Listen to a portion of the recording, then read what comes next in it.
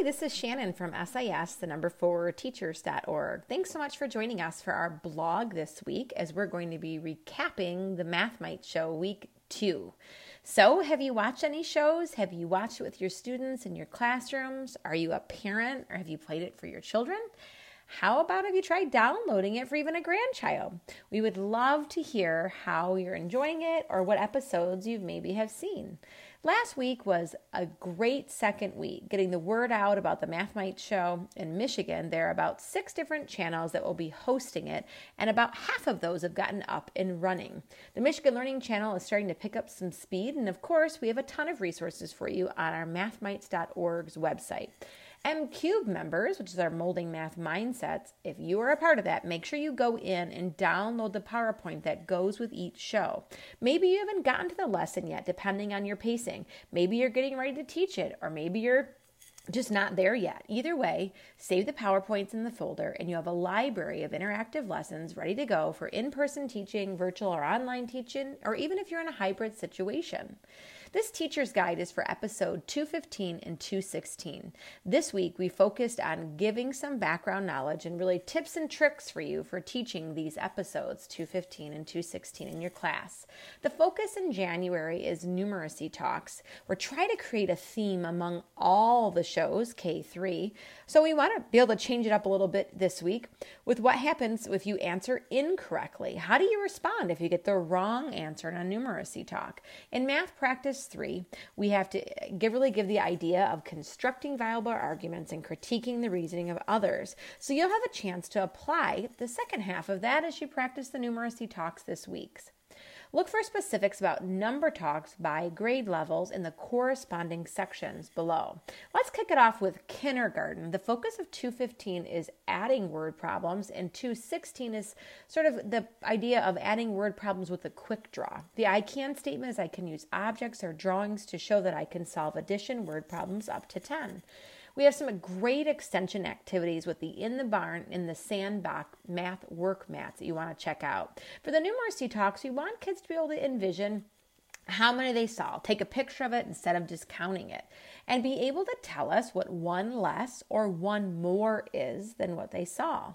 The word problem adventure really continues in 215 and 216. In 215 in the kindergarten, we get kids to launch the idea of the lesson by having them pick their favorite pet and thus collecting data to show how numbers are not just abstract things, but they relate to things that are around us. Additionally, we want to show students that they use numbers to make mathematical decisions about the things they're thinking of. When we work with word problems, we're trying to get kids to really dive into the story, really act it out. In this show, we really spend a lot of time trying to help kids understand the concept of what we call a quick draw.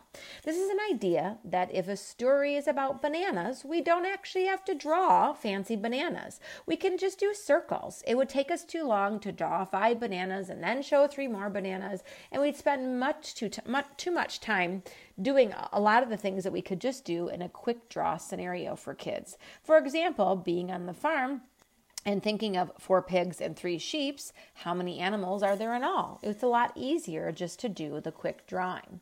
When we're going through the process, we're really going through the research of CPA, Concrete, Pictorial, Abstract. We're giving kids a map that really is depictive of the scene that we're talking about to help them relate and interact with the story. We're using 2-sided counters for students to act it out. We're doing that quick draw, and then we're having the kids bring the idea into a number sentence. There are several wonderful mats included in the extension, including the barn scene that kids can download, take home, that they really can help extend the ideas by acting out different story problems. And show 216, one of the scenes that we have set is in the street of both trucks and cars on the road. Now the kids understand that quick draws are needed. Now we don't really have to draw out the trucks and the cars. We want to guide them now into an organized drawing. This means we don't want to have random circles all over the paper, but we want to draw them in an organized, predictable pattern in our workspace. This will help with the comparison with what we do in a lot in this episode. For this concept, illustrative math uses simple partition lines to sort of show the quick draws organized, which I love. So if there's 2 trucks and 4 cars, how many vehicles are on the road? We would correspondingly draw 2 circles to represent the 2 trucks, draw the straight line or partition, and draw the 4 circles after. We want the kids to be able to apply that on their own. This helps them dive into story problems and see the pictorial representations would look like. We also have a frog story problem where we have the kids pick out of the frog pictures with a partition line quantitatively matching what they're talking about. So being able to see that picture and know exactly which story it goes with. We finally introduced the idea of number bonds, helping students to see the total, the part, and the part. As we move on to first grade in 215, we're going to be adding 2-digit numbers, and in 216, we're doing 10 more, 10 less. The I can statements are, I can understand adding 2-digit numbers means that I need to add the 10s, then the 1s. The latter part of it is I can find 10 more or 10 less in my head. The extension activities for this one are ones you're going to want to download. It's adding with Value Pack, and then we have a fun 10 more or 10 less game. Our number talks in this episode are really primarily working with conservation to 20 with the double 10 frame.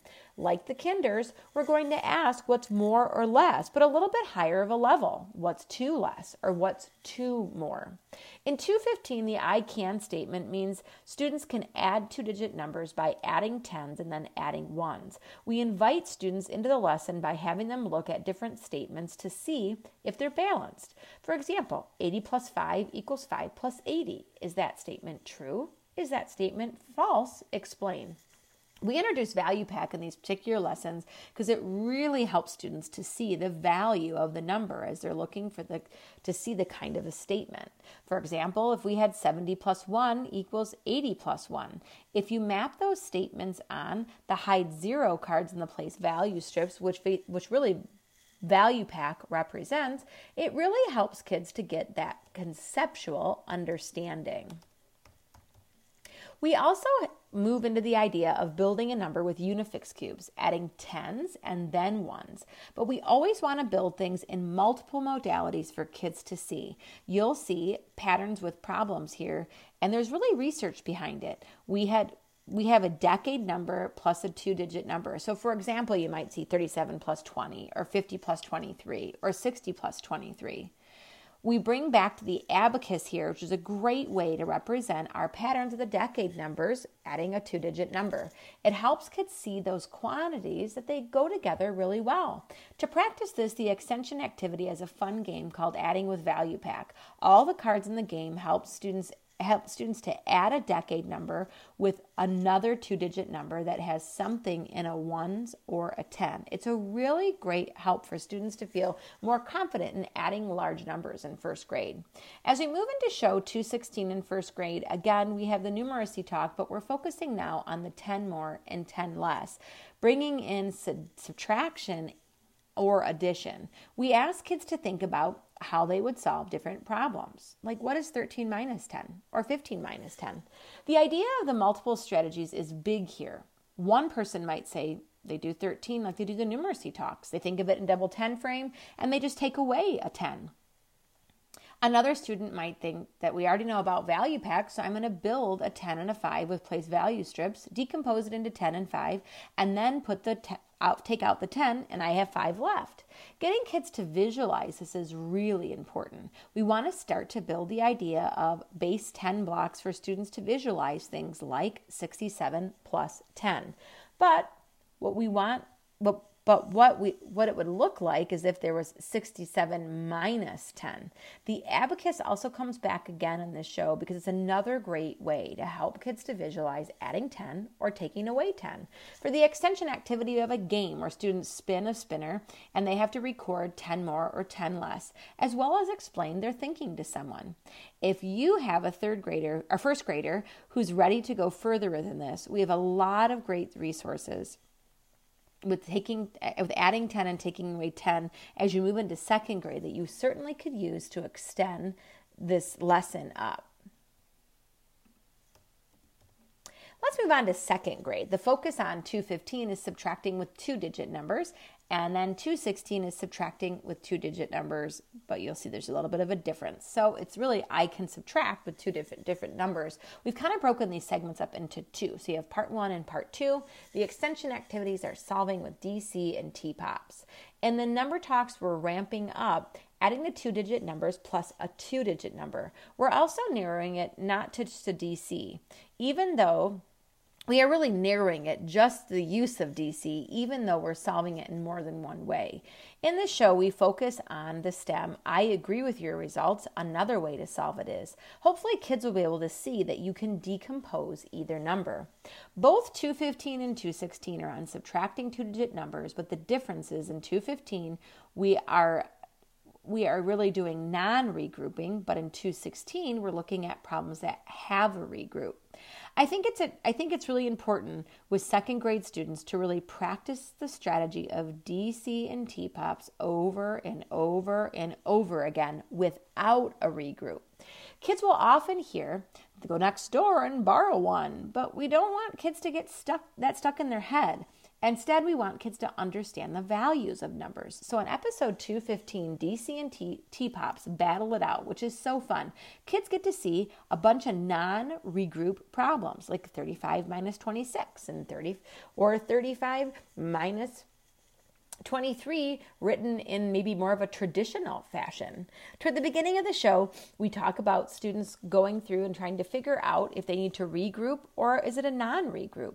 It's kind of fun because we do it side by side, laying out DC, decomposing, and then TPOPs doing it with place value discs. And it's really great for kids to see this in a visual way. We do a lot of examples to show this and leave students with questions to ponder. I wonder what would happen if I tried to solve 53 minus 27. Obviously, this is going to take us right into episode 216, which is going to help students learn how to answer that question. The big concept that we want kids to understand is how DC decomposes by place value to subtract, which directly connects to how TPOP solves with place value. The extension activity has 4 problems that will connect these two characters. As we move into show 216, we're still subtracting the two-digit numbers, but now we're renaming or regrouping. Obviously, we're going to come back to this as students are going to be doing larger numbers eventually, but for now, we have students looking at problems side by side, like 45 minus 22 or 53 minus 27. Students should notice when looking at these two problems that one is really easy, the 45 minus 22, because there's no regrouping necessary. But then, when you look at the other problem, 53 minus 27, we know we have to regroup. So how can we solve it with DC? This episode is great for students and parents to understand regrouping in a new light. If I'm taking 53, yes, I can decompose it into 5 tens and 3 ones, but I really need to make it 4 tens and 13 ones. Again, we do this as side-by-side comparison with DC and TPOP solving the problems, but this time focusing on renaming and regrouping, not borrowing. If I borrow your coat, don't you want to pack at recess? So we might look at these two strategies as our kids are kind of starting to stretch their thinking and to solve with both of the math mites. There's a really fun at home or at school extension for this one where you can solve problems 2 ways, doing it with TPOPs and DC. Lots of fun stuff that kids can use with that, and they really are able to apply the strategy they've learned. As we round out talking about 3rd grade, in 215 we start relating division to multiplication, and then in 216 we relate multiplication to divisions. Those I can statements are I can answer a division problem by thinking of the missing factor in multiplication, and I can multiply and divide easily and quickly with what I know about multiplication and division, which are related. The extension activities are relating multiplication and division, and one of my favorites, the fact flap card. So for 3rd grade in 215, we continue to work on subtraction of 2-digit numbers minus a 2-digit number. In 216, we'll go a little bit higher and even have students in the number talks do 3-digit numbers minus a 2-digit number. In 3rd grade, really want kids to be able to mentally solve subtraction problems. These problems are written horizontally on purpose, not stacked vertically, which is a key if you're doing number talks with subtraction. Also, you'll notice that these problems will require a regroup. if you tried to solve them, traditionally they would involve a regroup. So you want kids to kind of think of that. And that's really the whole purpose. We want to push third graders to start thinking of that open number line and hopping in friendly chunks. We'll have students that will solve problems two different ways, one of which is less efficient, with the other one maybe wanting to hop 10 at a time. But Springling really likes to hop far. She can even hop from 50 all the way to 90, which is much more flattering to her fur. We want to help students to understand how to answer the division problems by thinking of the missing factor in multiplication problems. So I can figure out 32 divided by 8 because I know 8 times 4 is 32. We do a lot with what do you notice and what do you wonder. Now looking at both multiplication and division sentences. Of course, kids will notice different things about equations. So we bring them back to the idea that multiplying 3 times something equals 12, which circles back to the example of the groups of people that we did when we were multiplying at the beginning of this series. We were trying to figure out 3 groups that would equal 3 groups of what would equal 12. Simultaneously, how can I figure out if I knew that 12 divided by 3 is, if I took the 12 and I divided it eventually into 3 groups, we know that there would be 4. So we're talking a lot about this relationship here and really for kids to be able to visualize it. Although we don't bring in the visual model process on purpose, because we're going to do that in February, we do touch on story problems here and give students that idea of when they're thinking of story problems that you could use multiplication and or division. For example, we have 14 melons that are shared equally in 2 boxes. How many melons are in each? We could do 2 times something equals 14 or 14 divided by 2. Also, we really want to help kids to be able to think through these kinds of problems using place value discs. How can they act it out and then make the connections for how multiplication and division are related?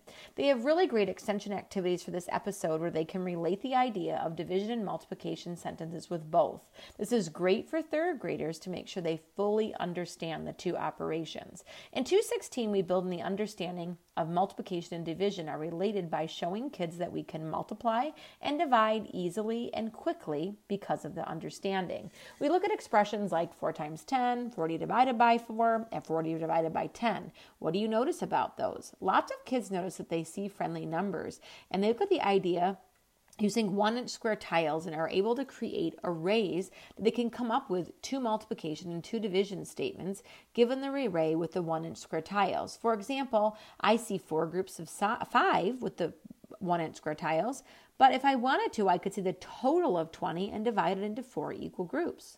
I'd know there was 5 in each group. I could also turn the array around and use the commutative property to understand that 5 times 4 is 20, and I could take the total and divide it into 5 groups, which means 4 would be in each group. We play a fun game called If I Know, Then I Know. If I know this about multiplication, how can I create a true statement about what I know about division? I think this really is helpful for students to be able to create an understanding about how multiplication and division are related. At the end of the show, Rhonda does one of my favorite things, as you know, a manipulative that was designed by my friend Kristen Hilty called the Fact Flap card. Kristen Hilty is the founder of Making Math Make Sense, and I absolutely love the design of this card. We actually do a little bit of a make and take on the show, so you can take a Fact Flap card and use it. It's 20 flashcards in one. You can do multiplication on one side and division on the other, which really helps to support the language around these concepts. I can't wait for you to check out the shows if you have it, and I hope these behind-the-scenes tips and tricks are helping you as you start to integrate these lessons into your classroom. I hope you'll join us next week. Thanks so much for joining us.